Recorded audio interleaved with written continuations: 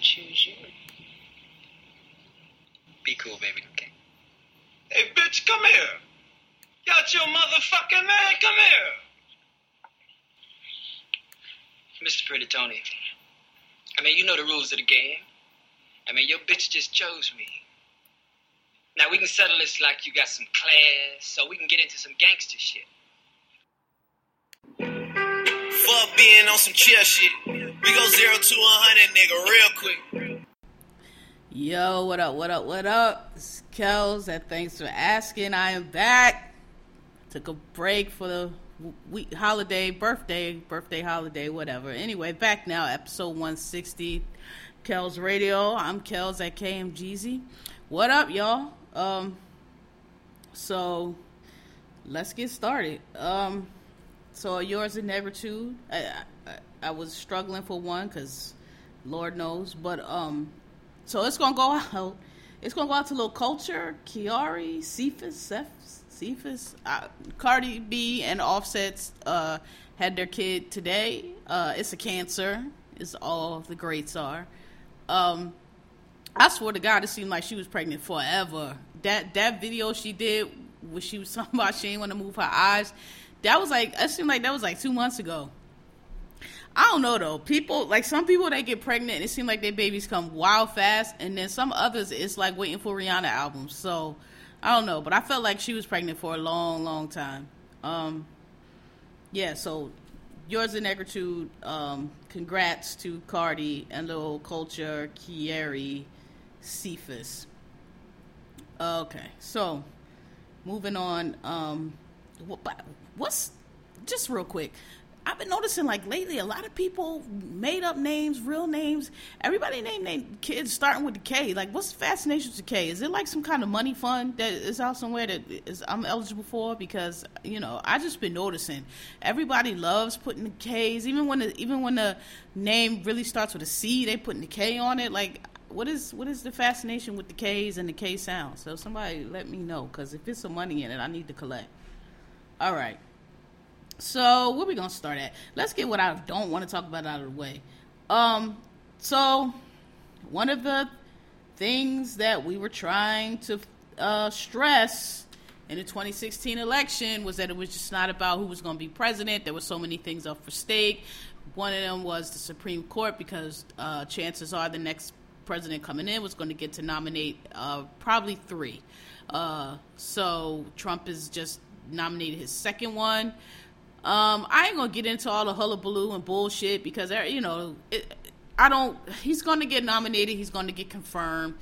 I really think at this point that people, the majority of the country who did not vote for this guy and who are not for these policies, really just want to see the other side put up a fight. The battle is lost, 2016 was the time to really make the moves, and nobody did. And so now here we are, and they run the House, they run the Senate, they run everything. Like, it's just a minority rule. Democrats cannot do anything, but I think people would like to see them fight, because when it was the Tea Party and the Republicans and they were out of power, all they did was rabble rouse and make noise and fucking complain and piss and moan, and now look at them. And when it's the Democrat side, all they do is throw their hands up. Oh, well, it's nothing we could do. If it ain't nothing you could do, then that mean and you ain't got nothing to lose. That's the time when real niggas, when your back is to the wall, your knuckles are ashy, and you ain't got no more moves left. That's when niggas turn around and fight. And we tired of hearing that it's nothing you can do, and y'all throwing y'all hands up like, oh, well, that's the system. It's not the system. This shit is not fair. This shit has been hijacked. This shit has been rigged. This shit is a fucking coup. And we tired of y'all just standing around and letting it happen. Like, this is not a democracy. This nigga wasn't democratically elected. This isn't the will of the people. This isn't one of them situations like, well, I ain't want this nigga to win, but I mean, hey, majority rules that, like, I got outvoted. It's not one of those situations. This is a goddamn coup. This is a goddamn operation, and he been placed up there, and people just want to see y'all fight. And I'm trying to tell you, like, both sides, y'all are acting like with the whole civility and the statement behind that, and you don't criticize people in the streets, the way to vote, people out to vote, y'all seem to think that that's what it's going to be. That y'all can just fucking have these public offices and pass these policies or do whatever the fuck y'all going to do, and the only redress that people have is voting. Y'all seem to think that people won't get fed up with the bullshit and snatch y'all out y'all motherfucking houses and fucking drag y'all down the street like has happened many times in history. Okay?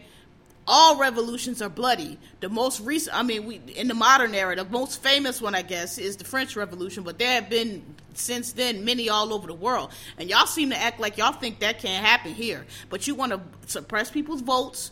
You want to do all this bullshit with the rigging and the Russians and all this, and you think people just supposed to sit back and take it. I got news. They're not going to.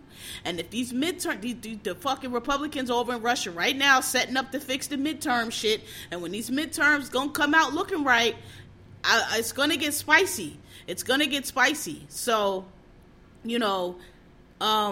this guy's probably gonna get appointed. He's a partisan hack. I gotta admit though, at least this guy is a judge. He worked under Bush. He's he went to law school, like a real law school. He's like a real judge. He's still a partisan hack, but he has on paper the qualifications that you need. I really thought this dude was gonna nominate Judge Jeannie or one of these fucking crazy ass wacko, mega preacher lawyers or some shit like that. One of these Opus Dei Catholic motherfuckers. I really thought he was going to nominate a nut. This guy is pretty, he got the list from these fucking special interest, right-wing special interest groups. But the guy is the guy is a judge, and he was a judge under Bush. So he has a judicial pass. But still, he's going to get appointed. And I've heard all the different scenarios. I don't know what I think is going to happen and what probably needs to happen. But honestly, what I really, truly think is going to happen is he's going to get this appointment. He's probably going to get another one because RBG is not going to last much longer.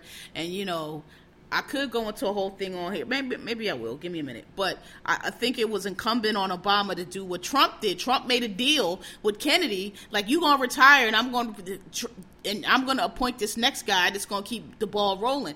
That's what Obama should have did with Ruth Bader Ginsburg. He should have been look, sis, we appreciate you've been up here 80 million years, but you're getting old, and let's go ahead on and retire and lock this in now, because particularly now that we know what we know, that he knew that they was trying to fucking hack and rig the fucking election, and they didn't know what shit was going to happen. So, listen, let me just go ahead and round this up. So anyway, I think what's going to happen is that he's going to get confirmed. Probably another one's going to get confirmed. The court is going to go way right. The country is not going right. The people are not going right. The people are going left. And the court is going to be delegitimized because they're going to start putting down these rulings, and it's not going to be what people are going to want to do. And there's a famous line from, I should know this. My constitutional law class was horrible, though. And the only case I remember is Marbury versus Madison, because we spent 3/4 of our semester discussing just that one case. But there's a famous ruling. I can't remember who it was or what it's about. But anyway, it was it Roosevelt? I don't know. It was a similar time in history where the court was one way and the people were the other way, and the president was trying. I think it may have been Roosevelt. The president was trying to pass these laws all the laws that Roosevelt passed to kind of get us out of depression, get us moving again. And the courts were extreme right wing and was striking everything down. And so one ruling came through. I don't even remember what it was about, labor rights or something. And they just wrote this ruling that was just for corporate interests. And Roosevelt's response, if it's Roosevelt, I'm not sure, I should Google it, but I'm not, was, the Chief Justice, basically the quote is, the Chief Justice has made his decision, now let him enforce it. And basically what Roosevelt was saying was okay, y'all can sit up there in Washington, y'all black robes, and y'all think y'all can write these little decisions that's going against the will of the people and what everybody wants, and think that's going to be it if you want to, but all this is a decision on a piece of paper. If it's not enforced, what you going to do? So... And basically, and then he threatened to pack the courts, was basically, okay, y'all want to be assholes? Well, what I can do as president is change this and add more justices, and it'll vote things my way, and the court straightened up. I think that's what's going to have to happen on this thing, because The Republicans have been, this is a plan that they have been planning for a long, long time, and they have pulled it off because the Democrats just have their head up their ass and just don't ever know what's going on. They're just horrible. But, I mean, hey, look, and I could be wrong, and we could all be headed for, a new hell that none of us knows, quite possible. But I don't think that it is possible for 70 and it's going to be 80 and it's going to be 90. I just don't think it's possible for this small, insulated, backward, uneducated country bumpkin population of this country to control the entire nation. I just don't think it's possible. It's 2018. Time is marching on. Technology is marching on. It has passed you by. I just don't think it's going to work. I don't think they're going to be able to roll back the clock. I don't think they're going to try, and they can pass all these laws and rules and regulations, but like old boy said, okay, now enforce it. Like you can outlaw abortion, but people are going to be getting abortions.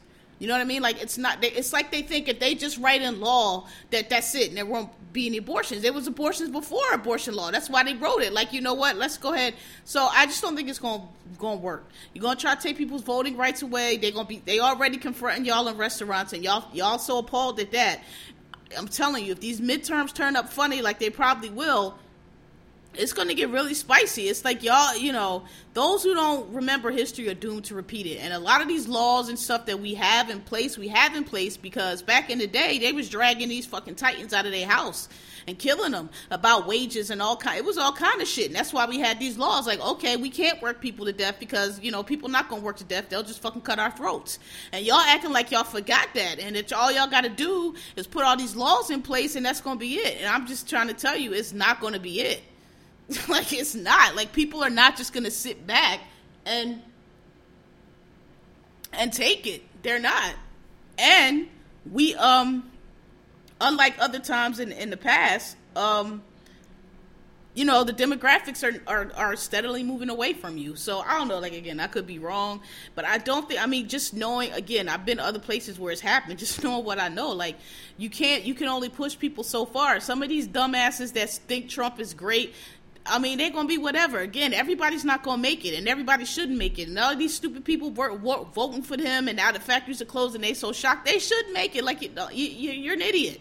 You're an idiot. So you shouldn't make it. You know what I mean? Like, the education system is crap in this country. We got too much dead weight. Like, a lot of these people should not make it. You know what I mean? We need a purge. So, sorry about that. Yeah, so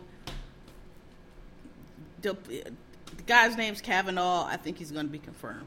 Boom. All right, get that out the way. I really did not want to talk about that shit. So just real quick, we've been all joking because I guess the paparazzi caught Hassan and Rihanna again, and they was arguing, and she shot him the gun. Well, first he shot her the gun fingers, had her fucked up. She shot him back the gun fingers. So it's been joke all weekend what they was arguing about or whatever. So I guess she finally saw it because she posted a similar picture today and indicated they was arguing about soccer, which to me is so real because, listen, I don't watch soccer, but I tell y'all all the time, I watch football by myself because I don't, some people can go and sit with other people's and the other teams, the Cowboy fans, the Redskins fans, and it's all a joke. It ain't no joke. I'll punch you in your fucking face. So I get real aggy about my team. I don't want to hear your mouth. Shut the fuck up. If you ain't an Eagles fan, you get the fuck out of here. Go watch it with whoever fucking fan team you got, not here. So I totally get that shit. Like, yo, I can't, people be like, oh, could you date somebody that's a cow? No, I can't date nobody that's a rival fan of a team that's a rival of mine. I can't marry no Redskin fan, no goddamn Cowboys fan, none of that. If you in the AFC, okay, sure, because whatever. But same conference or like same division, nah, So I just thought that was funny because, but what I will say, so, there was the rumor from MTO that they had broke up. I thought it was funny because it did sound like Rihanna. They said she was tired of him, but I was like, that's MTO. And plus, I didn't believe it because y'all know, I fucking stalked my bae. And I knew that, I was like, well, she's still in London and she's been in London for a while with him. Like all her crew they come for like events and stuff, but you know how she usually hang out with her girl. She ain't been doing that. She's been over there with him. So I'm like, well, she's still in London with that dude. So I don't really think they broke up. But there's just been some back and forth. He's the guy that used to date Naomi Campbell, and he's kind of, I guess he kind of has a so the rumor, there's been little rumors that maybe, you know, he's like dating her for publicity. It don't make sense to me because he's a billionaire and he's like a rich Saudi heir, and like, I mean, I get it, dating Rihanna gonna make you fly regardless, but I mean, I don't really see him dating her for what, right? Like, you date Rihanna because Rihanna is willing to date you, and you thank God, right, for publicity.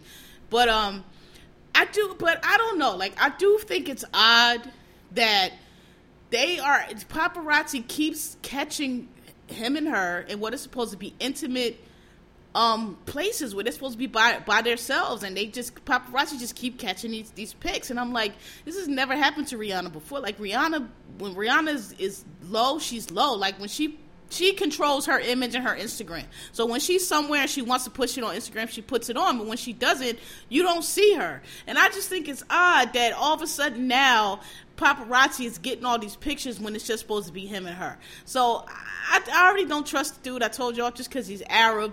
But I, you know, and it could just be that they know that he's dating her and they know who he is and they just follow him. But it just looks very, I remember when, way back in the day, some of you youngins won't remember this, when Samantha Ronson and Lindsay Lohan were dating, and that was also, and they kept catching, the paparazzi just kept catching Lindsay out there just looking crazy at all the time, and that was the rumor that Samantha Ronson was using her for publicity to try to raise her profile and was calling the paparazzi. And it turned out to be true that that's what she was doing, because Paris Hilton said that. Paris Hilton finally was like, yo, you know, she been calling the paparazzi on Lindsay Lohan, and she's, you know, just doing all this shit, was trying to use her for publicity, and Samantha Ronson tried to sue him, and her suit got dismissed on what is called a SLAPP statute.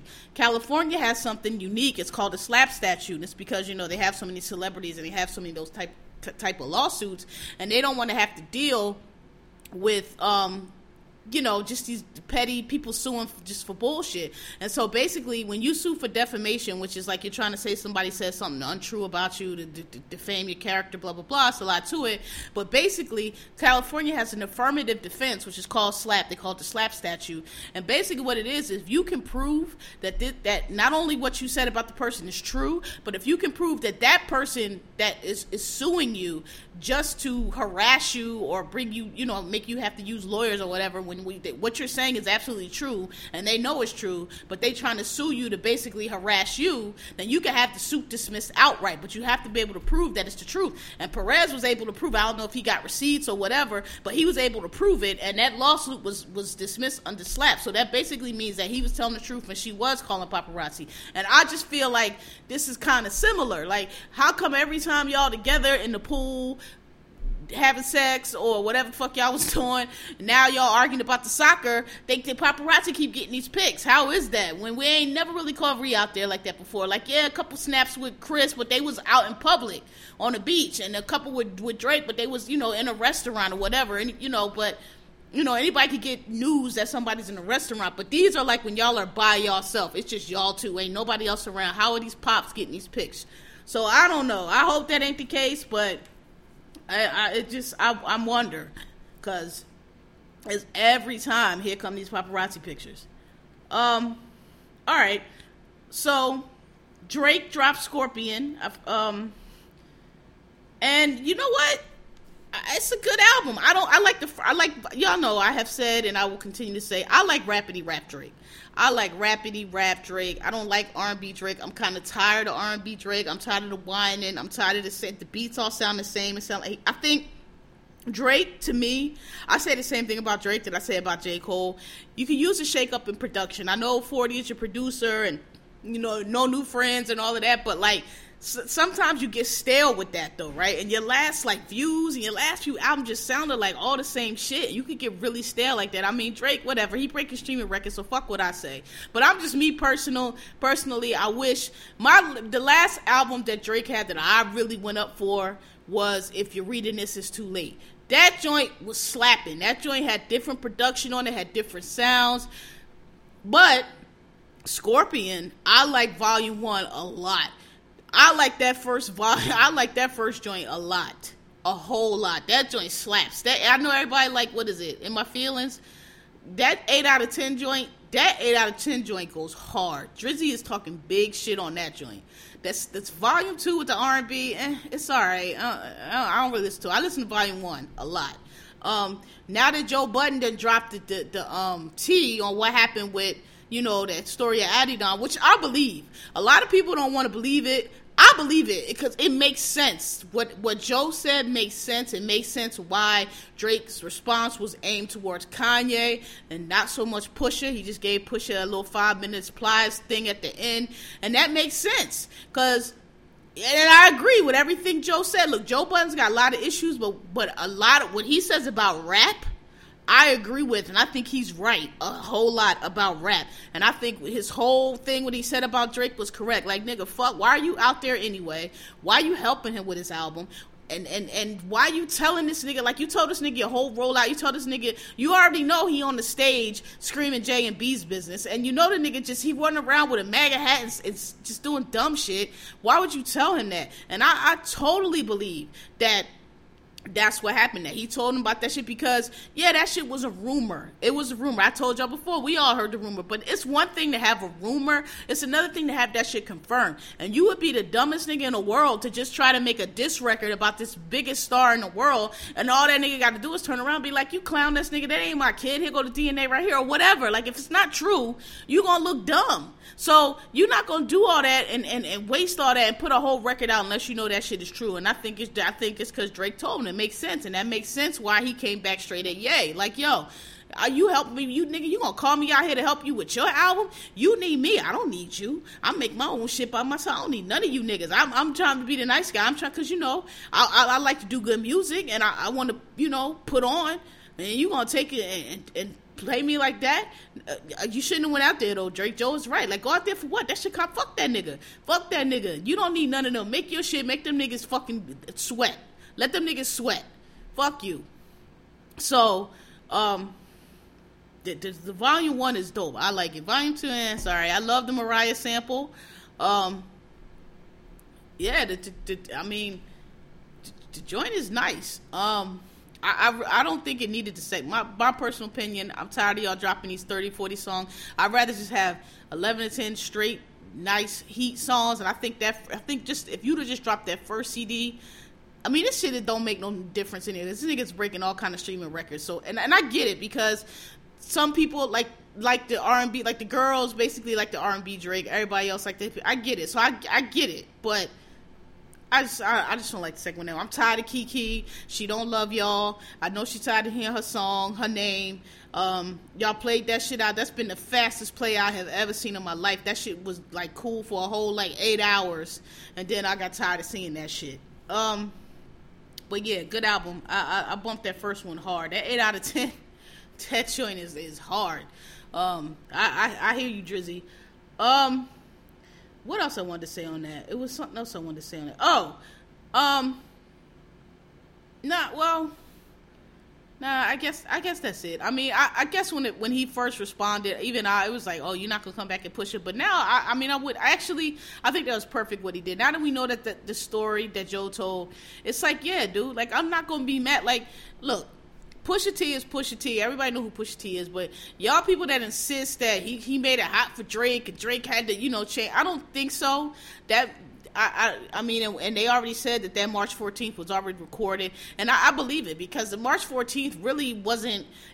I said I think it's a terrible song. I think it's not a celebratory or anything. I think it's full of regret, and just like, if I was his son and I heard that song, I'd feel a way about it, because it's like, dog, this is some bullshit.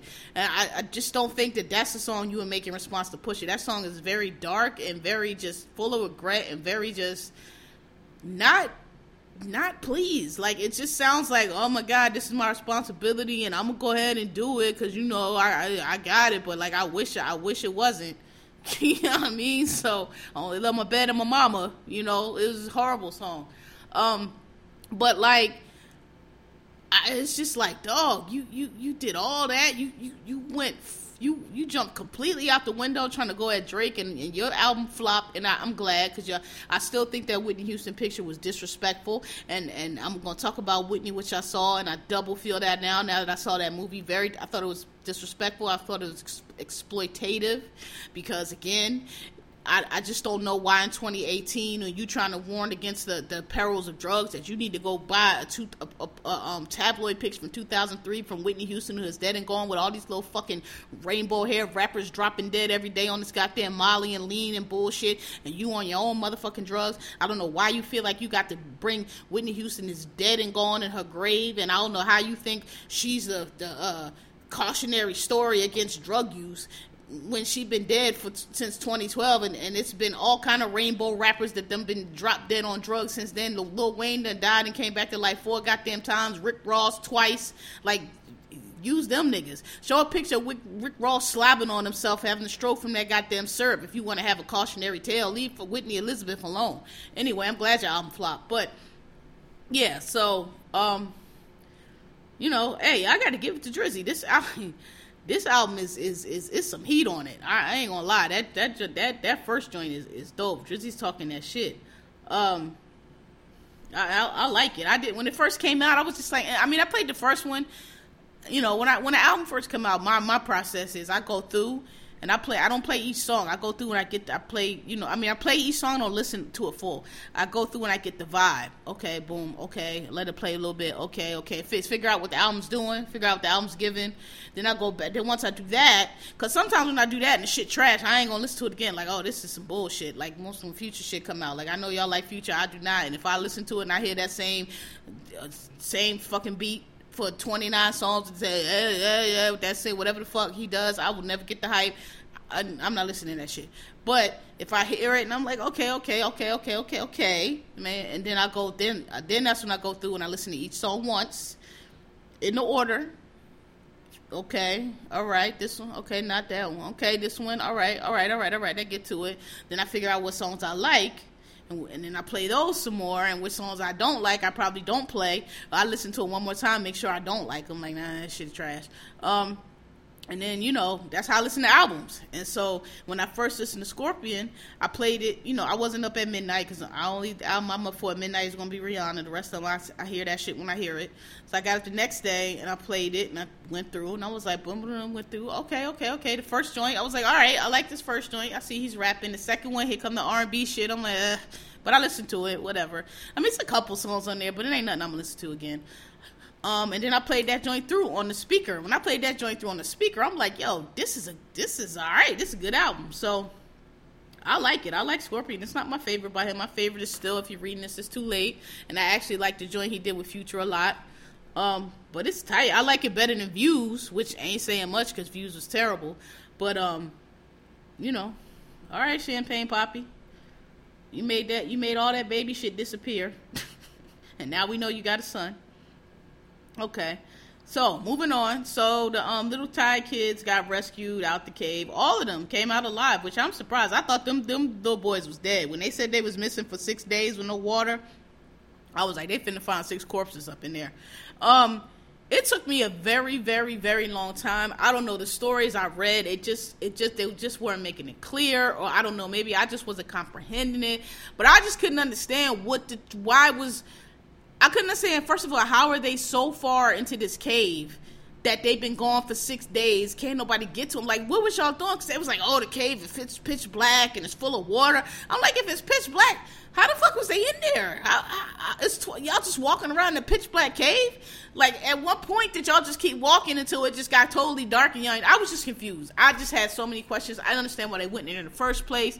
I didn't understand how they went so deep. I didn't understand how they got lost. I didn't understand why they couldn't just turn around and go back the way they came. I just didn't understand it. And I kept reading. They was talking about, oh, it's water in the cave. I'm like, okay, but it's the whole cave is full? Like, I don't understand how, and it filled that fast because y'all said they was going for, it seemed to me like when it first started raining, right, and the water come in, don't you just turn around and go back? Like, I don't understand why they were so deep in this cave with no guide that they got stuck. Like, and it's monsoon season. So apparently what happens is during monsoon season, it rains like really fast, like monsoons do, and the cave fills up really quickly with water, and I guess they got trapped. But I'm still like, okay, but the cave can only fill up with water, but so fast. I mean, I guess it could come rushing in, but the only way you can get trapped is if you are so deep in that fucking cave that you can't just turn around and run out real quick or swim out or see the exit. Like, you got to be really deep down, and that's the part that it was confusing me. Like, why? And if you're that deep and down in the cave, then it got to be dark down there, right? Why are you walking around in the pitch black with these 12 children that are not yours in this cave? Nothing about it made sense to me. I just did not understand. I didn't understand how they couldn't get them out. So somebody had to send me like a picture. So I guess what happened was when it started raining, it flooded the way they came. So they couldn't get back out. And I guess it flooded the other way, and they were stuck on this ledge. Okay. And in the end, they were so deep in the cave that they just weren't able to get to them. They had to like come. It was like a 6-hour trip or something. They had to drill. One diver died trying to take them oxygen.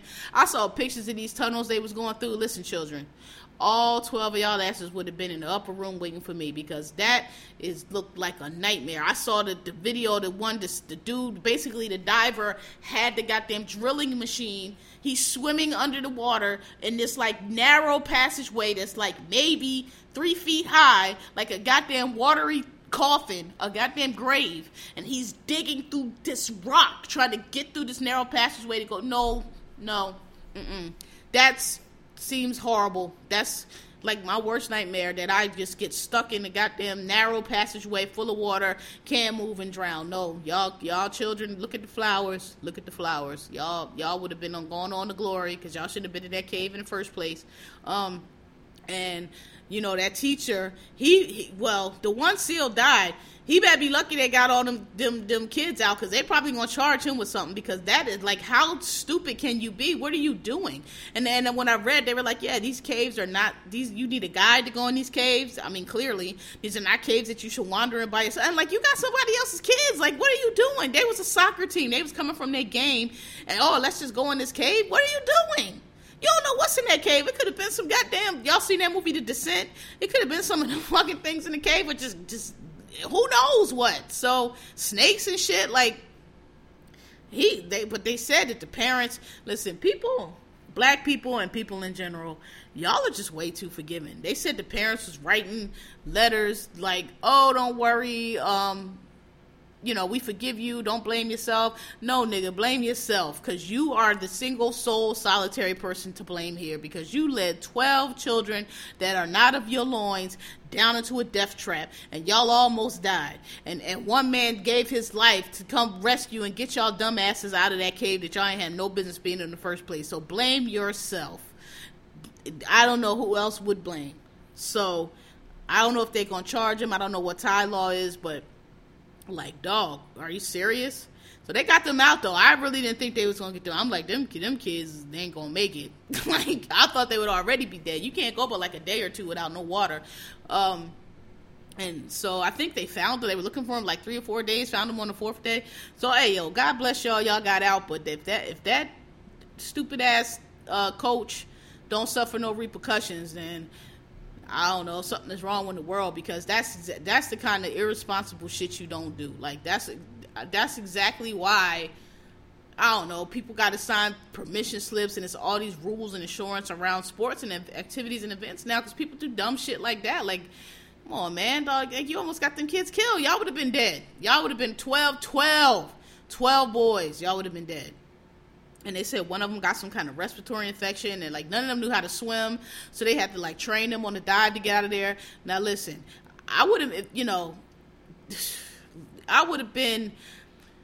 got out of there, because I'm like, look, if whatever this dive and these tunnels are standing between me and not dying in this cave, let's fucking go. And I would have just had to get over my fear and shit, but that shit would have been horrible. They said it was like a 6-hour journey, and like some of it was like, where they had to get through them little narrow passageways. Them little narrow passageways would about kill me, dog. I would just had to close my eyes and just been like, just give me this rope. Let me just pull on this rope, because it's like underwater, B. Like I can take like a lot of things. Like I can take just going through a dark cave. and pulling a rope and don't know what's happening. Hey, look, man, are we gonna get up? But like, yo, you can't stop and like take a breath. You know what I mean? Like when you start, what's that word? Hyperventilating. What you do? You stop, you take a breath. All right, get yourself together, Kelly. You just gotta go. Move your foot. If you stay here, you're gonna die. Whatever. You just gotta move. You can't do that underwater. You can't stop and take no motherfucking breath. You gotta oh God, like it's horror. I cannot imagine. I mean, I would have got out of there, because what I ain't gonna do is die on this ledge, but that would have been horrible for me, man. When they got in them narrow passageways and I'm bumping up against this rock, like, oh my God, like when is this gonna be over, please? Like if it's open water, not a problem. Like, yeah, we underwater and all that shit, yeah. But it's open water. Like, I can move around and I can look around and it ain't pitch fucking black and I can see the rope going out and know that at some point that's going to come out into some sunlight and we going to be free. But when you in a fucking narrow-ass passage and it's dark and you can't see a goddamn thing and you bumping up against rock and feel like you buried alive, ugh, the horror. So, look. God was watching over y'all. It was not y'all time that day. Y'all numbers were not up because they got y'all out of there. And God bless that Thai SEAL diver that died running out of air trying to get y'all and y'all dumbass coach out of there. And if that man family don't sue y'all, they saints too, because I damn sure would for something. All right. So, saved the best for last. So, I went to see Whitney, the movie. This is my last week off before I start my new job. So, excuse me. So I've been trying to see all kind of shit. So I went to see Whitney. And I said when I went to see it, I said I had to gather my thoughts, how I felt about it, and I'm still trying to figure out because it reminded me a lot of Amy. If y'all saw Amy, it was a movie about Amy Winehouse. It was very, like, Amy and Whitney's situation was very serious. But very similar. But I remember walking out of Amy feeling profoundly just sad. Like this is it just seemed, because Amy just seemed like preventable. It just seemed like she just needed, like, a chance. Like, she just needed a chance. Like, all of that was just preventable. Like, she just really had nobody to give. She needed a hand.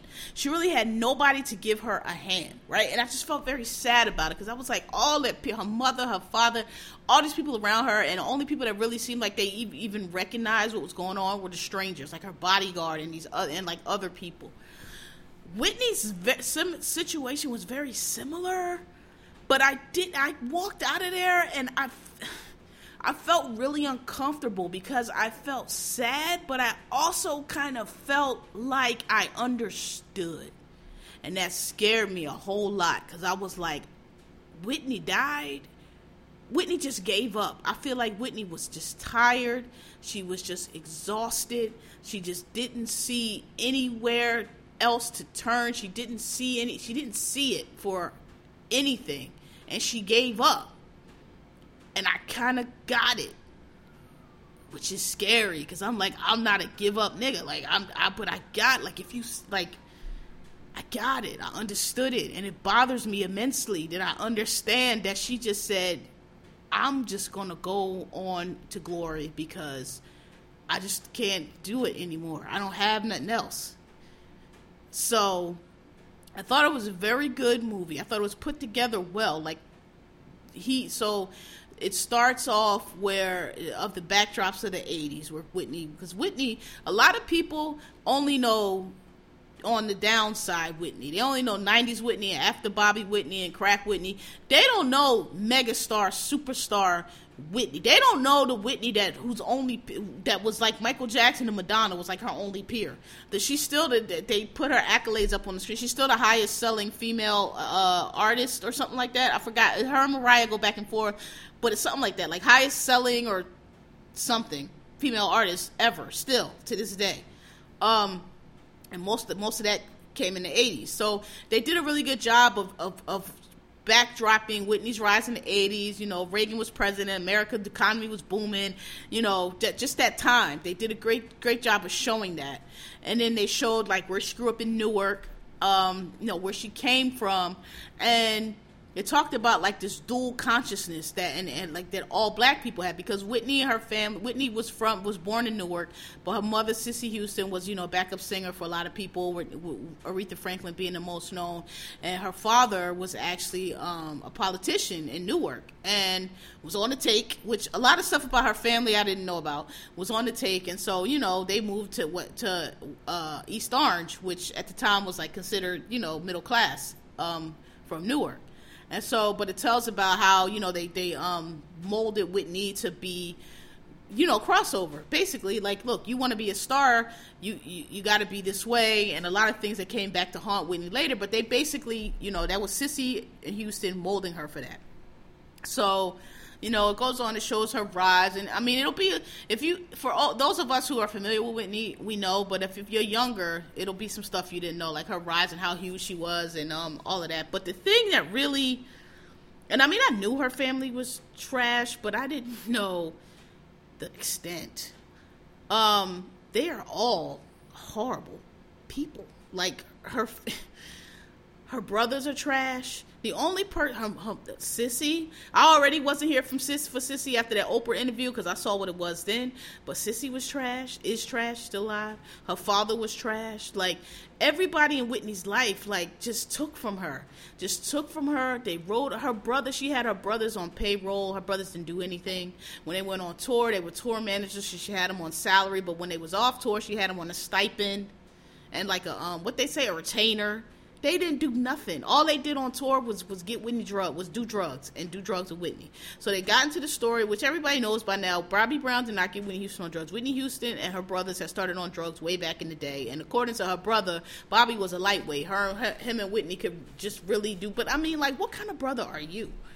They were kind of close in age, but like, what kind of brother gets his sister strung out on drugs? And and then Gary, her older brother, was like an NBA. He got drafted in the NBA, but then he popped on the drug test, and it's just like her brothers was just doing drugs with her. And I know the 80s is a different time, and coke was a lot different then, but like, even then, I don't think brothers are supposed to string out their sister on drugs. You're supposed to at least try to discourage. You ain't supposed to do them with her, right? Or, so, and it just, all they did was take from her. And the only person that really was in her corner that really rode for her was her friend Robin, who I found out was like more of her creative director. I did not know that. I mean, I knew she kind of was her assistant, but apparently she was her creative director, and she was the vision for a lot of Whitney's looks, all the way up to My Love Is Your Love. So all of that was Robin. And she was the only one who put Whitney first. And she used to stand between, she used to communicate with the label, and they said Robin was the only one that Whitney would listen to. And Robin kept all the demons at bay. And I suspect that some of the demons she kept at bay was Whitney's family, because her brother, the older brother Gary, would just talk just a homophobic piece of shit and talking about she was opportunistic and just was taken from her sister. Really, dude? You was the one that was getting paid to do absolutely nothing. Robin was creative director and in charge of the working the label and everything else. She was earning her keep. You was the one that was doing absolutely nothing. But Robin was a lesbian, which they go into, and Cissy Houston. So, when Whitney was out, she was supposed to be from this fairy tale background, her mom and dad and all that. Turns out they had been divorced and was faking like they were married, because Cissy was having an affair with the pastor at the church, which upset Whitney to the point where Whitney moved out. As soon as she turned 18, she moved out and didn't even tell Cissy where she moved. So the movie was showing that the facade. Again, he talked about double consciousness of how black people, we call it code switching or whatever, how we function in our world, and then we have to put on this whole face for the white world. But then on top of that, Whitney also was faking like everything with her family was cool when it wasn't. Her mom and her dad had been divorced, and they were pretending like they were married. So what you start to see is a picture of Whitney like never really knowing, like never really having a sense of self, kind of. I don't know if that's right. I mean, I feel like she knew who she was, but I feel like who she was not accepted and was not good enough. Like, no, you got to be this, because everybody in the family is riding on her being this big star. And so we're all invested in this lie and this fantasy we're telling, and we need you to you the whole thing. So we, you got to do it. And she felt like she had to do it, and it just ate her up, because it's like, goddamn, not only do I have to fake for Clive in America, like I'm this pop princess, fine, I could do that. I'm a pop princess, fine, whatever. Do what you got to do for the money. But usually when people do that, they can go home and they can be themselves, and they can go home and they can relax. But the movie makes it clear that she couldn't do that either. She couldn't go home because she had to, like, pretend that she wasn't on drugs. And she had to pretend that, her mom and dad wasn't, fuck niggas. And she had to pretend that her brothers weren't fuck niggas. And she was she was basically a cash machine. There was this one part where they talk about, this is later in the film, I'm jumping around, where, she started to have her money problems, where they said that her manager had a yacht and a Ferrari. And the guy was like, I don't know how your manager has a yacht and a Ferrari when you're their only client. Right? Like, managers get what, 10%? How you got a yacht and a Ferrari and I'm your only client? You can't afford that. So the implication was that he was stealing, right? But shit like that, like, she just paid for everything. She pulled everything. Everybody just took from her. And the only person that gave her anything was Robin, and the family got rid of her because of the gay rumors. And they talked about how they was trying to offer somebody to break her legs and keep her away from Whitney and all of this, because, the rumors about her being, gay or whatever. And they went into that a lot, and I just wanted to really discuss that, because I felt a kind of a little way about it, how they tackled it. Because they tackled it a couple different ways, and I felt a way about each different way they did it. So basically, what I get from this story is, I don't know if Whitney and Robin had a relationship. It seemed like maybe they did at one point, or maybe all along. I don't know. I don't know how to define it, but she trusted her. She was her confidant. She said she's the only one she listened to, and she's the only one that looked out for Whitney.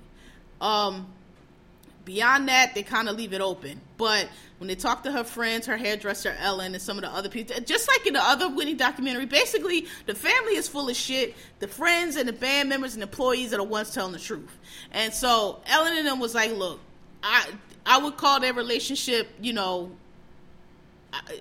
implication was they had a relationship. What exactly was, I don't know. The one dude was like, if this was today, I would call Whitney fluid. I don't like that. I mean, I'm not saying he's wrong and he didn't mean anything by it, but, like, I just really hate when, like, straight people try to label gay people, because y'all really don't, y'all know so little about sexuality, period, let alone, what LGBT people go through to be trying to label anything. I don't know if fluid, I suspect, from what I got from it, from this documentary and other documentary, I suspect Whitney was probably bisexual and probably comfortable with being bisexual, but nobody else was, and so she couldn't be comfortable with it, right? And I think that, and another thing they said in the movie that I liked, they said, I think her friends said, I think that she loved Bobby Brown, but I don't know if she was in love with Bobby Brown. And I think I kind of agree with that, because it seems that, again, like I said, I think Whitney was probably bi. But she was probably bi. I think she was fine being bi, but I think she was bothered because her family would not accept it, and they just probably let her know that they didn't accept it, and very just probably hostile to it. And so she felt that she couldn't do it. And I think that that's why she said, you know what, let me just get a husband and get a marriage and be normal, regular, whatever, because that's what I have to do, because I have responsibility in my family, and this is what they want. That's the feeling that I got from it. Not so much that, what am I trying to say? Not so much that, like, she would have, like, her and Robin would have been a couple, more so that I just think, I can't explain what I'm trying to say. I think that she felt that she had, if she did this, if she went and got this family and got this baby and did all these things the right way, then everything would be fine. That's the feeling I got from her. Not so much that she was rejecting. In other words, I don't think that Whitney had an issue with being bisexual. I think Whitney probably knew she was bisexual. I think Whitney was probably fine with being bisexual. I don't think she was ashamed per se, but I think that she was pressured into, you got to do this because the family was ashamed, and appearances, and sissy, God forbid somebody think my daughter's bi. Like, you know what I'm saying? Like, I don't think Whitney, they tried in the movie, it was kind of suggested by some that, maybe she was confused or she was uncomfortable. I don't really think that. I didn't get that. What I got was, okay, there's these rumors, they tripping out, everybody in the family, this is upsetting everybody, let me just do this and they'll chill. And Robin will understand, right? She'll get it. And it's not going to affect us anyway because she'll get it. That's the impression I got. What I think happened with Robin, though, is I think the impression I get, again, is that Robin was causing a problem with the family because, again, wasn't just that Robin was gay and maybe, in a relation with their daughter. That wasn't enough. But Robin was also keeping people in line. Like, they couldn't get to Whitney. They couldn't get to Whitney directly. They had to go through Robin, basically. And Robin was not for the bullshit. And so they had to get rid of her. And you get that definitely from Gary. Gary just definitely gives you whatever, I guess, she probably was standing between Whitney and the money, standing between Whitney and the drugs, and they had to get rid of her because that's all of them to a man. She's trying to control my sister. She had a control over my sister. She's trying to control my sister. What I got from that was she wasn't allowing fuck shit. She wasn't allowing y'all to manipulate and pull and take from Whitney like she saw y'all for what y'all were, and that's why they got rid of her more so than anything else. So they talked about that. Robin left, so they got on the My Love Is Your Love tour, I guess, and they said that it got to a head because they, was trying to work around Robin and leaving Robin off emails, and they said that Robin finally gave Whitney an ultimatum. And so this is after she got married with Bobby, and Bobby was jealous of Whitney's career and jealous of Robin and her relationship, and they just always bumped heads, and we got this a lot from the other movie too. Robin just really didn't like Bobby, but she wanted what they said. They said she wanted what was best for Whitney, and she wanted Whitney to be happy, and so Whitney wanted to do this to get for whatever reason, and so Robin went along with it because she only cared about Whitney. She wanted Whitney to be happy. So, hey, you want to marry this dude, just the dude you want to marry because your family, I get it, gone. But she still stayed around because she just wanted Whitney to be happy. And they said that, but Bobby just made it impossible. Now I got to deal with your family and this nigga. And she just was like, look, it's him or me. And they said that Whitney got met, and Whitney was on the drugs hard now. And they said when she this was like, well, tell her I accept her resignation. And so Robin left, and they didn't speak for years, they said. They didn't speak for years after that.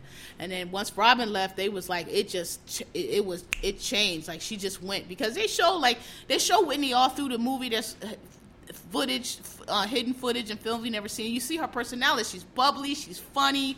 She's bright-eyed. She's, Whitney. She's charming, charisma. She's a star. You see it. And then they show, like, when Robin leaves, and then you see that's when she started getting snippy and kind of nasty and kind of dark, and that's when you saw her and Bobby just always tripping and doing how they was doing and just looking how they was looking, and the whole being Bobby Brown, she just switched, she just changed, and they were like, and it just went from there. And they talked about Bobby Christina, the poor thing, never had a chance. But the thing that the other part that I felt the way about it. So we going on, and there's still this nagging question, like, why are they doing these drugs? What is it? Why are they doing these drugs? It comes out towards the middle or towards the end that they got molested because Sissy was on the road a lot. She was an artist, and she left them with relatives, and one of the people she left them with was Dionne Warwick's sister, who's dead now. And Whitney says, and all the three of them say that they got molested there. Now, fine. We all know that molestation is horrible. It affects people for life. A lot of them turn into drug addicts and alcoholics. Fine. That may be why Whitney turned to drugs. Probably. I'm not saying it's not.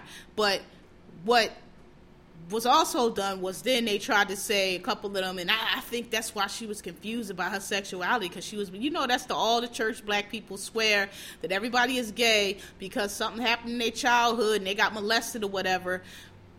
I don't think so. I think Whitney was bisexual. She may have been doing drugs about because of that abuse. Maybe, perhaps. I don't know. But I don't think that Whitney struggled or was confused by her sexuality. Is my point. When you watch that, I did not get the feeling that she was confused. I got the feeling that she, deep down inside, knew who she was and just was surrounded by people who just would not accept it and made her be something else and made her always have to pretend and front and put on this fake smile, to the point that she didn't even know who she was. And as she got older and more pressure and the drugs, and then Robin left her only confidant, and she just lost herself. She just didn't even know who she was. And you can see it, because like they show film where she's like demonstrating it. Like there's this one scene that's crazy, like she's sitting at the table, and this is like, I don't know what, she didn't, right before she got really bad, she's in this sequin dress, she's smoking a cigarette, and she's like, who is Nippy, because Nippy was her nickname, right? She was like, who is Nippy? Who is Whitney? I don't know. I can do Whitney. And then she go into Whitney, she was like, but Nippy, I don't know who Nippy is. What is Nippy? And she's just sitting there, and it's all these people sitting around her laughing and joking, but it's like, it's a scene that stuck with me, because I'm like, wow, like you see it. You see that she does not know, she didn't know who she was, or like she felt like what am I? If I'm not Whitney Houston, I'm Nippy. But I can't be Nippy because of these motherfuckers here. So like, what the fuck, what am I supposed to do? Like, you could just see it, like, you can see it. Like, I can't, if you see that scene, you'll see what I'm talking about. Like, she can be the star. Like, when she was like, I could be Whitney, and she goes right into Whitney. And it's like, oh, that's Whitney Houston. But she's like, but who's Nippy? And then it's like, yeah, it's like a void. Like, yes, who is Nippy? So, but there's some funny parts in the movie also, some comic relief. Whitney was really funny. Like, Whitney was funny. She had a good sense of humor.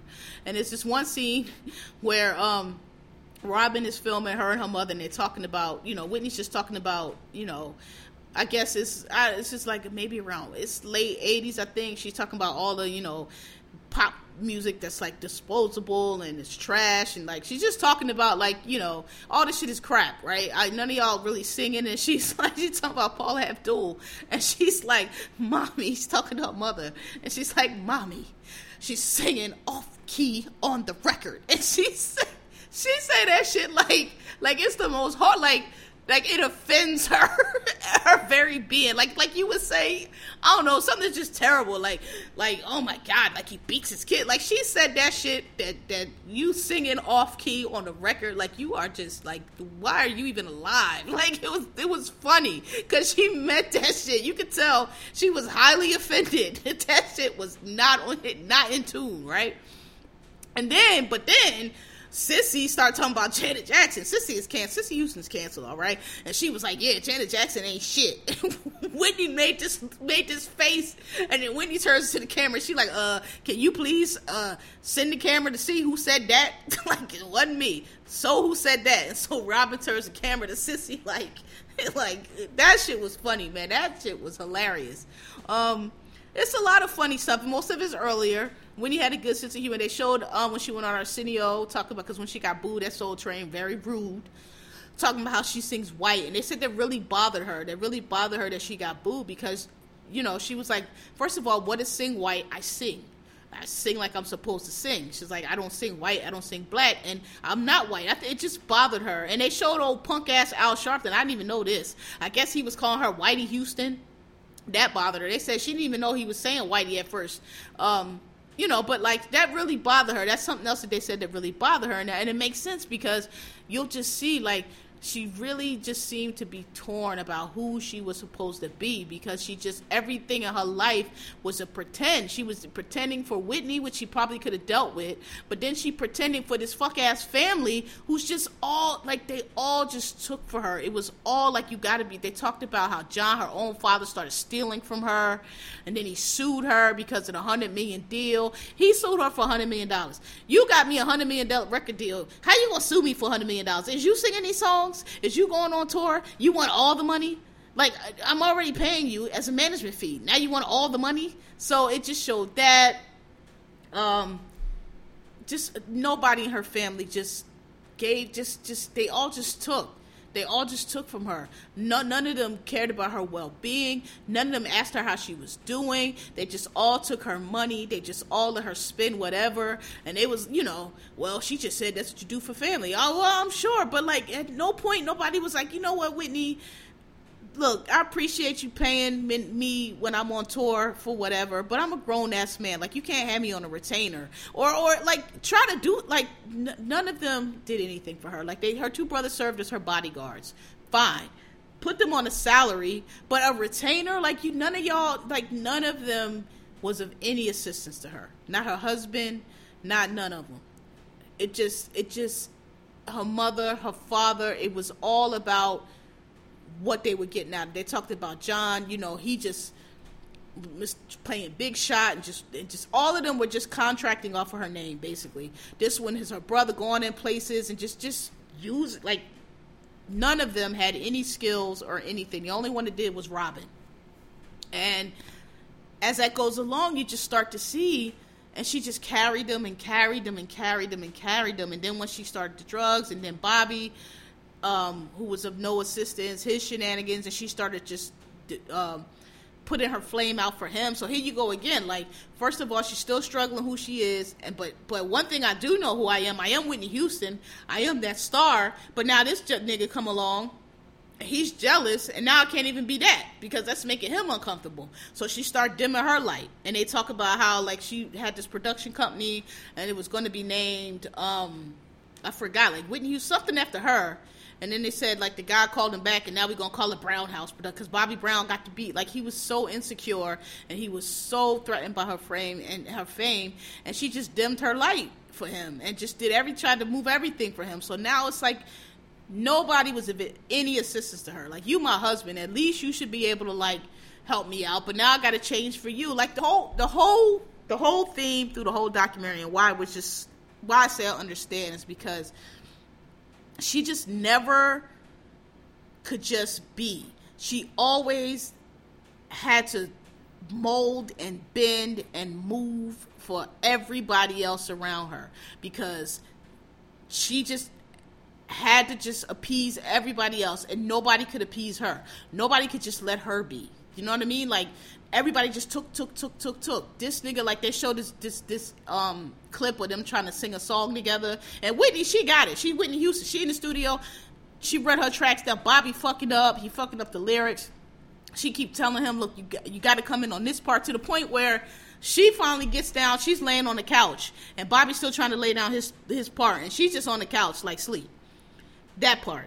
They talked to one of her A&Rs, and this was, like, after she started fading a little bit, and he was, like, talking about all the money they spent making this album, and he was like, but this was before it got really bad. Like, she still had those sparks of magic where you're like, wow, this was Whitney. And he was talking about how one night, they was in the studio, it was late at night, and she laid the tracks down, and she pulled it out. She pulled it out, and he said, man, I got goosebumps and I got shiver. And that's the other thing.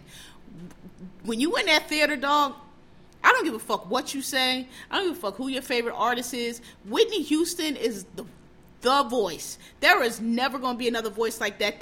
When you hear them songs, the way they supposed to be sung, and hear her sing, oh my God, there's nothing like it. Nothing like it. Like, the theaters, when the movie goes off, they play the credits, and there's a performance of her singing. Nobody moved. Everybody was watching it, like, because we're not going to hear this again. It was great. And so the A&R was talking about that. He was like, we went to the studio. It was just me and her. We turned the lights out, and they showed the video of her doing it. And he was like, she just pulled the magic out. He was like, and it was like goosebumps. And he was like, man, I was tearing up, because I was just like, this is what this is all about. Like, not all this other shit. Like, this right here, this is, like, you're not going to hear this again. Like, and then, so then they talked about, the rehabs, and they finally got an intervention with Whitney, and they forced her to agree. She agreed to go to rehab, but then she called her father, and her father said she didn't have to go. Very similar to Amy Winehouse. Amy Winehouse is fine. She wrote a song about it called Rehab. Her father was the same way. Told her didn't have to go. Why? Because if you go to rehab, then we're not making no money, and I can't get no money, and I can't be the man. So no, you don't need to go to rehab. Same kind of shit. That's your daughter.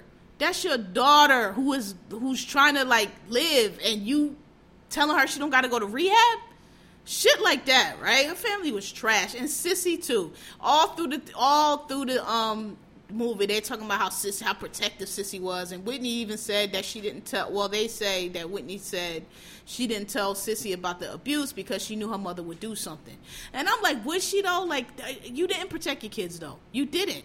Your daughter's on drugs. All your kids are on drugs. She can't even be herself. You driving away to one person. Like, you're not protecting her. You're not protecting her either, because at no point, like, basically all of them, none of them wanted the gravy train to stop. They all wanted to be related to Whitney and living off Whitney, because at no point do you say, listen, daughter, we done made, and I'm talking about before it got like really bad, because again, she was on drugs the whole time. No time before Whitney died in that bathtub did any of y'all say, look, fuck all this, fuck that nigga, fuck your brother and whoever else. You her mother. You supposed to say, look, Michael, Gary, y'all cut off. We ain't got no money for all this. Y'all go and find a job or do whatever, go home. I don't know, you got to do something out here, but we getting your sister well, and then we'll reassess and see what we could do. At no point did anybody do that. They just kept taking from her, kept money, let's go, we got to go, all of this shit. Like, that shit, so, like, Sissy was protected. No, she wasn't. You weren't protected, because if you was, your daughter might still be alive. You didn't do nothing in that whole time. You were in denial. They kept saying that, they was trying to tell Sissy she's on drugs, and Sissy just worried about robbing, worried about this dyke shit. So you weren't. Like, they were like, oh, when Whitney was in high school, she got chased home because, they called her light skin, which I thought was odd, because I mean, Whitney's not dark skin, but I wouldn't call her light skin. She's like, I mean, I don't know if she's brown skin, but she's not light skin. She's like copper toned. She's not light skin, but they called her, maybe in the wintertime, they called her light skin. And they talked about how she would chase the bully homes and Sissy would be waiting. I'm like, okay, but that was when she was a kid. Now she's grown up and you're no assistance to her. Like, I don't know. I don't have a child, but I just feel like at some point when I see my kids struggling like Whitney was struggling, I would just be like, look, you shut up, you shut up, you shut up. Fuck all. Everybody go home. All this shit is off. I'm getting my baby back, right? Never did that. Never. Her father, none of them. They just let her kill herself. Yeah, so I'm not here for, like, her family, all of them, they were all trash. The only ones that looked like they, first of all, knew her at all, knew who she really was, so they keep talking to her hairdresser, Ellen, which, sidebar, I knew Ellen growing up, because I've told y'all before, my dad went to high school with Patti LaBelle, family friend. Well, Patti LaBelle's niece, who was the daughter of my dad's first wife's good friend, Stacy, and Stacy used to do hair, and she used to know Ellen. And so when I was little, when I used to get my hair braided up, so I knew Ellen. In other words, because Ellen used to not just do Whitney Houston's hair, she did a lot of people's hair. So I know Ellen, or knew Ellen. Anyway, so they talked to Ellen LeVar, and she was like, telling the truth. And some of the other people were telling the truth. And because they got Ricky Minor, who also did Star Spangled, but that's the one that said she was fluid. I don't know if she was fluid. Fluid to me means, I don't know, not really, you could go either way, or it moves. Like maybe your sexuality moves, right?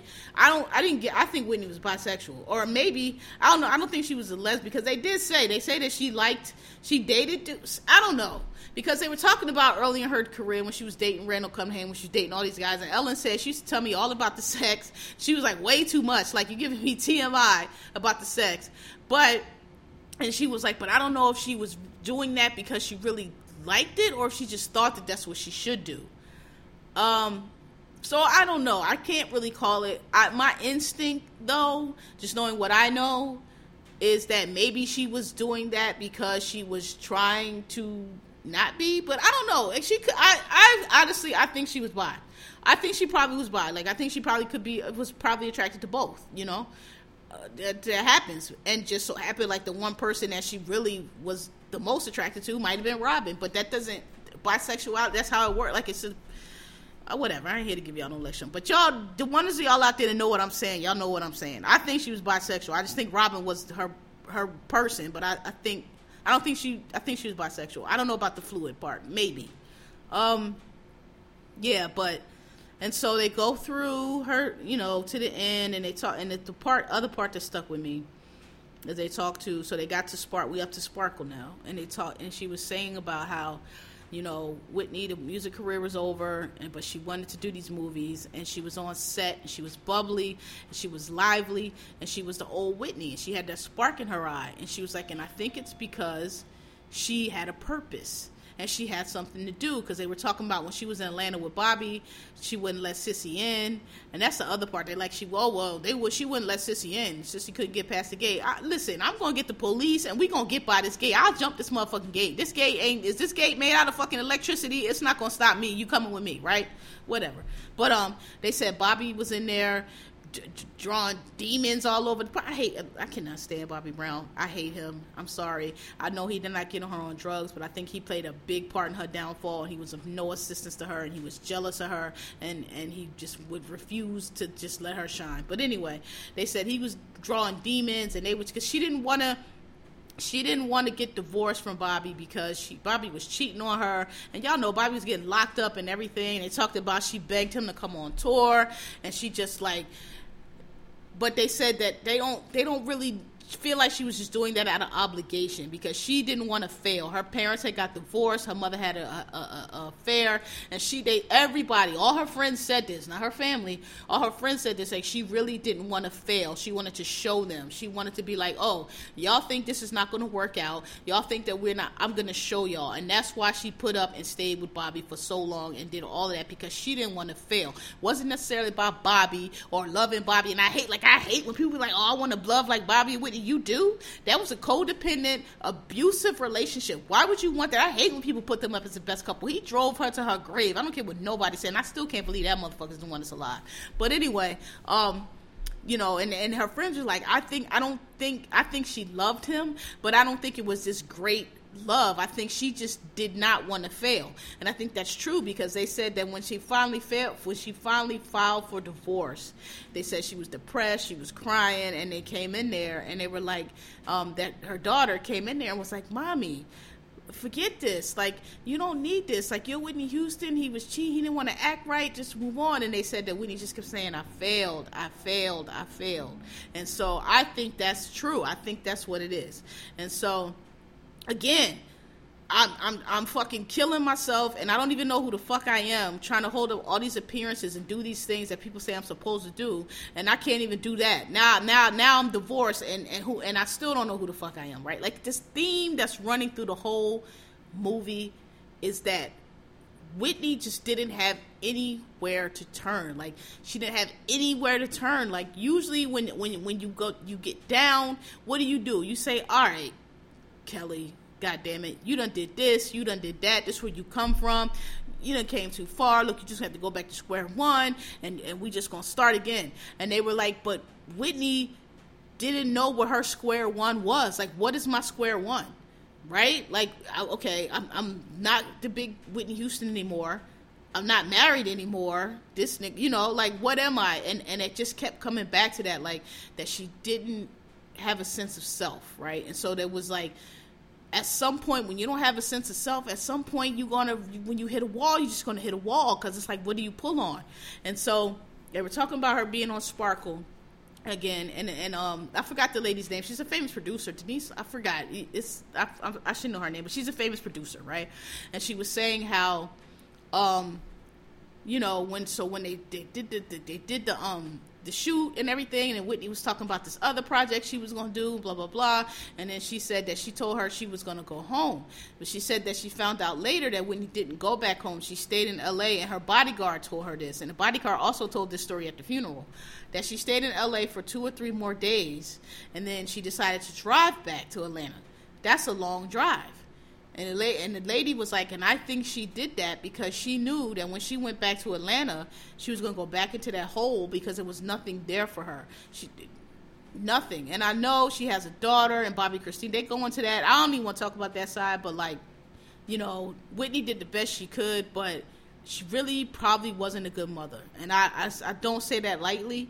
I think she did her best. She wasn't I think she tried the best that she could. I just don't think she had the tools, because her mother was on the road and left her with all different family members. And they said Whitney, because she was molested, she was very strict about that. She took Bobby Christina on the road with her because she didn't want to leave her kids, because she was like, you don't leave your kids with people because they're strangers, you never know what's going to happen. And her assistant said she told her that too. She was really got on her about leaving her daughter, like, no, you don't leave your daughter with people, because, you know, people do things to kids.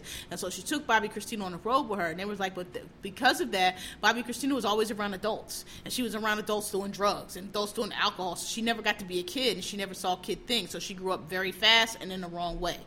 And they were like, you know, when Whitney first had the baby, she dropped it off at her Aunt B's house. She was like, she gave the baby to Aunt B and was like, can you bathe her? And then left her for 8 months. And I think that's because that's all she knew, because Sissy dropped her kids off and she was raised by other people. So I think that's all she knew. I don't think Whitney knew how to do anything else.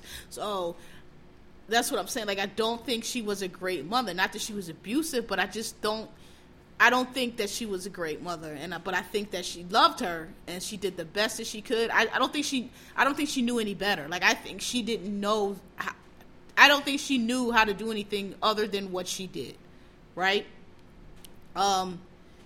So, you know, Bobby Christina never stood a chance. But the lady talked about, so she went back to Atlanta, and she said she thinks she went back in that hole. And so when they came back for the promo for, but see, I don't know. I think that's probably true, but she did have something to look forward to, because she said she was going to do these other movies. Sparkle was probably going to be a hit. I mean, it did. I don't know. I'm sure it would have been done well, right? It did well because she ended up being her last performance, but I'm sure it probably would have done better, because that put a bummer on it, right? Whitney died, so she wasn't able to promote it, so maybe it could have done better. But they said she came back, so then the story switches to the assistant that found her and was in the room with her. So she said they came, she was, you know, doing whatever, but Whitney was a lot of pills and this is what I noticed about her family and people around her, because, you know, the death scene has been written out. They found all kind of alcohol and pills. They never mentioned that, though. They say, oh, everything was fine. It's like, but she was drinking for sure and probably doing drugs, so everything was not fine, right? But they never, whenever they talk about it, they never mention that. So she said she went in there, and Whitney was getting ready or whatever, and she said she wanted some ice cream. Did she say ice cream? I can't recall. She said she told her she wanted something, and so she sent out to go get it. And she said, and I wasn't gone but a half an hour. And she said when she came back, she walked into the room, and she stepped in the room. It was water to her ankles. And she said, what the hell? And she walked around into the bathroom, and she saw Whitney floating face down in the water. And she pulled her out, and she was like, I knew she was already gone. You know, and I guess they pulled her out and they worked on her for some more, but they was like, she was like, I knew she was gone when she was in the water. So, they don't know what happened. Nobody knows. So I don't know. I've read stories. They say they found the powdery substance on the mirror. I've read a rumor that she called a dealer. I don't know, though. The lady said she was only going for half an hour. So you had, if she called somebody over there, whoever she called would have had to get there, drop off, and leave within a half an hour, which I guess is possible, but you would have never known when she was coming back. I don't know what happened. They said they found some powder. I mean, clearly she did drugs before she got in the tub. Maybe she had it there already. Again, you never know, because the family, they don't tell the truth. So she might have been doing drugs while that lady was there and she just not saying nothing. I don't know. But that's how she found Whitney, and she passed. And at the end, I mean, I understood it. I was like, she was tired. She had given it all. And nobody had anything to give her, and she just didn't have any more. She didn't have any more to give. She didn't have anybody to turn to. She couldn't turn to her family. Similar thing with Lindsay Lohan. I said, like, when your family is pulling at you, is a vulture, when your family is picking from your bones, who do you turn to? The only person that she ever had was Robin, and they chased her off, and you know, And she probably couldn't reach out to her anyway, because again, she got to keep up these appearances, and her mom and her brother worried about, is she gonna be a dyke? We can't have nobody think she a dyke, so she couldn't do that. She couldn't feel comfortable doing that, right? So I just, like, I think she was just tired. I think she was like, look, I don't know what else to do. I'm not Whitney Houston, the singing star no more. My marriage failed, and I just don't have it no more. Like, I just gonna lay down and go. And I think that's what she did. And when you watch this movie, it's tragic and it's sad, but you're just gonna kind of get it, like, yo, I get it. And I felt terrible, because I'm like, I usually don't get that shit. Like, nah, you should have did this, you should have did that. But I don't know what else she could have done. I mean, she could have gone to rehab, sure, but then what? Because they said that the reason she went on this last tour, because that's the other thing the lady said. The last tour, they was like, she probably would have been fine if she didn't go on that last tour, but there was no money. Because everybody had stole from her, and she was supporting everybody their whole lives, and there was no more money. It was like she would have been homeless. So she had to go on tour. They was like she had to, because there was no money. So, so they said that she shouldn't have went on last tour, and that, but she had to. So that probably contributed, because she felt the pressure. She needed the money, which, I mean, she wouldn't have been homeless, because from what I understand, her mother's condo was paid for, right? So she probably could have lived. But you know what I'm saying? Like, everybody had bled her dry. Everybody had bled her dry. So the only way she was going to get money is she had to go back on tour. She had to do what she did. So that's what she was doing. But everybody to a man was like, if she had not done that, she probably would have been okay, because she probably could have got her in rehab, probably could have got it together. And I mean, she's Whitney Houston, right? Something would have came through. Because, but her voice was gone. She's supposed to get that surgery that Adele got, but she didn't get it, I guess, for whatever reason. I don't know. So anyway, go see it. I mean, I even felt funny about seeing it, because I know it goes to her estate, but, like, her daughter's dead and she's dead, so who's her estate? That fuck-ass family? Like, I don't want to get them a fucking dime, man. Fuck them. Yeah, so I didn't leave it sad, though. I wanted to leave it. I left Amy sad. Like, god damn, what a fucking tragedy. And Whitney was a tragedy also. But I just felt like, yo, like, I get it. Like, she was just tired. It's just like she had nobody. Like, they just took, that fucking family was a pack of fucking vultures, and they just picked everything from her down to the bone, and then they was picking her bones, and she just didn't have nobody that she could turn to. They had L.A. Reid on there. He talking about, I didn't know anything about needing addiction. Everybody in the theater groaned, like, okay, bruh, right? Yeah, so if you haven't seen it, go see it.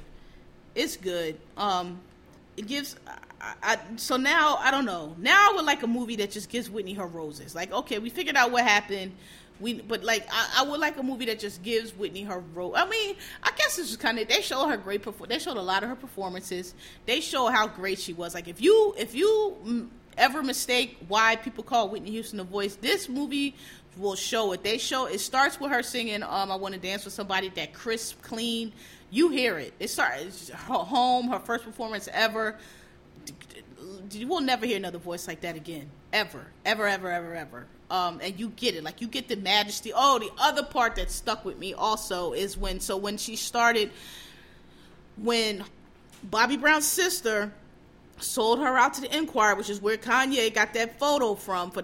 His sister set her up, broke into her house, took pictures, and sold it to the Enquirer. And so when she was going through that tabloid era, when they was, just making fun of her and all of that, and L.A. Reid was like, wait a minute, like, this is Whitney Houston. This is the greatest voice of our time. This is how you do her. And they said that Michael Jackson, who, because Whitney was huge, and he was in a similar position, and he was like the only one that she could relate to, said he used to call Whitney, like, when all this was going on, and I guess he could just knew what she was going through and felt her stress, and they said that he would just call Whitney over, and she would go. Like, Whitney would be in the bed, depressed, but when Michael called her, that was one person she would get up and she would go, and she said that they would just sit, and they wouldn't even talk. They would just sit and be in each other's presence, and just understand each other, because they're the only ones that can understand exactly what it was that they were going through. Because Michael was, they was dragging him through the tabloids too with the child molestation and all that shit. And so that stuck with me also. Like, wow, like they said she would not get up, she would not go out, she was in her hole, but Michael would just reach out to her and be like, hey, come on, and they would just sit. So yeah, they were good friends. I mean, I knew that they were peers, but apparently they were like really good friends. And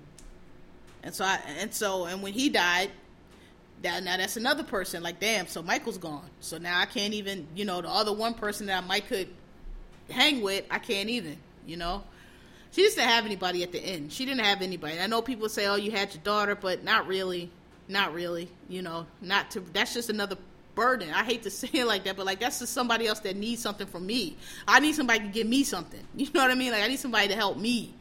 And, the family was not it. They just picked at her bones until there was no more.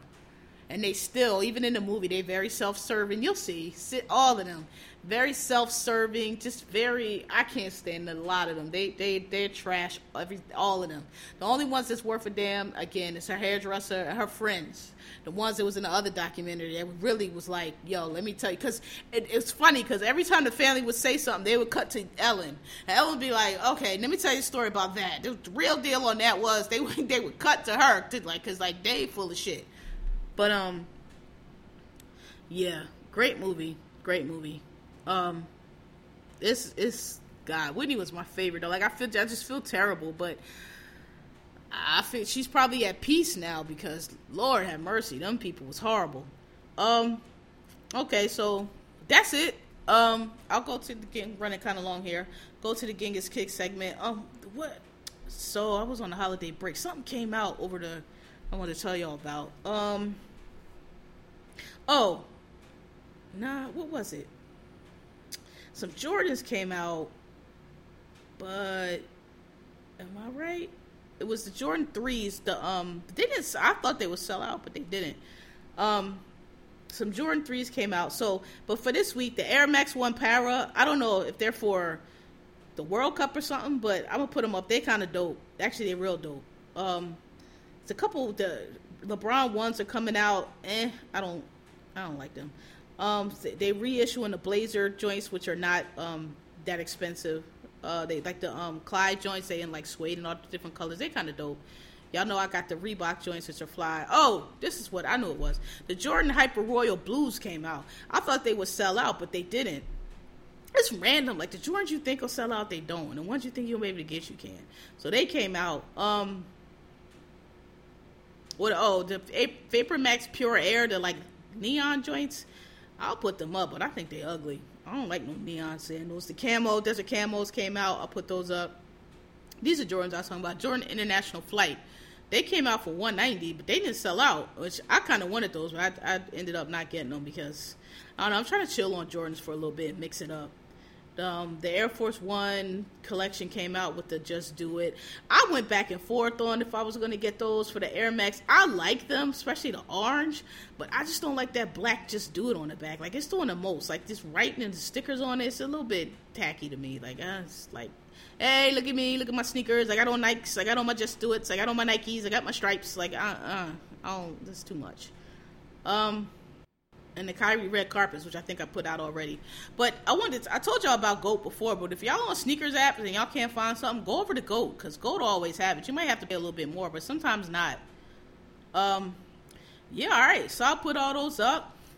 So thanks for asking us back. Thanks for the break. I had a good birthday, by the way. It was chill. Usually I go on vacation for my birthday, but this year it just moved. So, y'all know I was going through that shit with my job. And so I usually plan my trips out. I usually go to Essence. I miss Essence. This year Essence probably was dope, but I didn't go. I went last year. I'm going to go next year. Summertime rolled up really fast. I was stressed out. I just didn't have a lot of time to plan. So I just didn't go on vacation. So I was here chilling. I'll go later. But I had a good birthday. What'd I do? Went to Imani's. Shout out to Imani's open. We got birthdays on the same day. She had a happy hour. And I think I went to somebody's cookout. I can't remember. The holiday blend together. But anyway, I got a couple more days before I got to go to work. So thanks for listening. Thanks for Asking Kells Radio. Tell your friends. At me at KMGZ on Twitter. You know, I use that for both now because y'all don't be emailing. Yeah, thanks for listening. I see my listeners are grown. Thank y'all. I really appreciate it. Tell whoever, I'm glad y'all like it. And hope y'all missed me. All right, see y'all next week. Peace.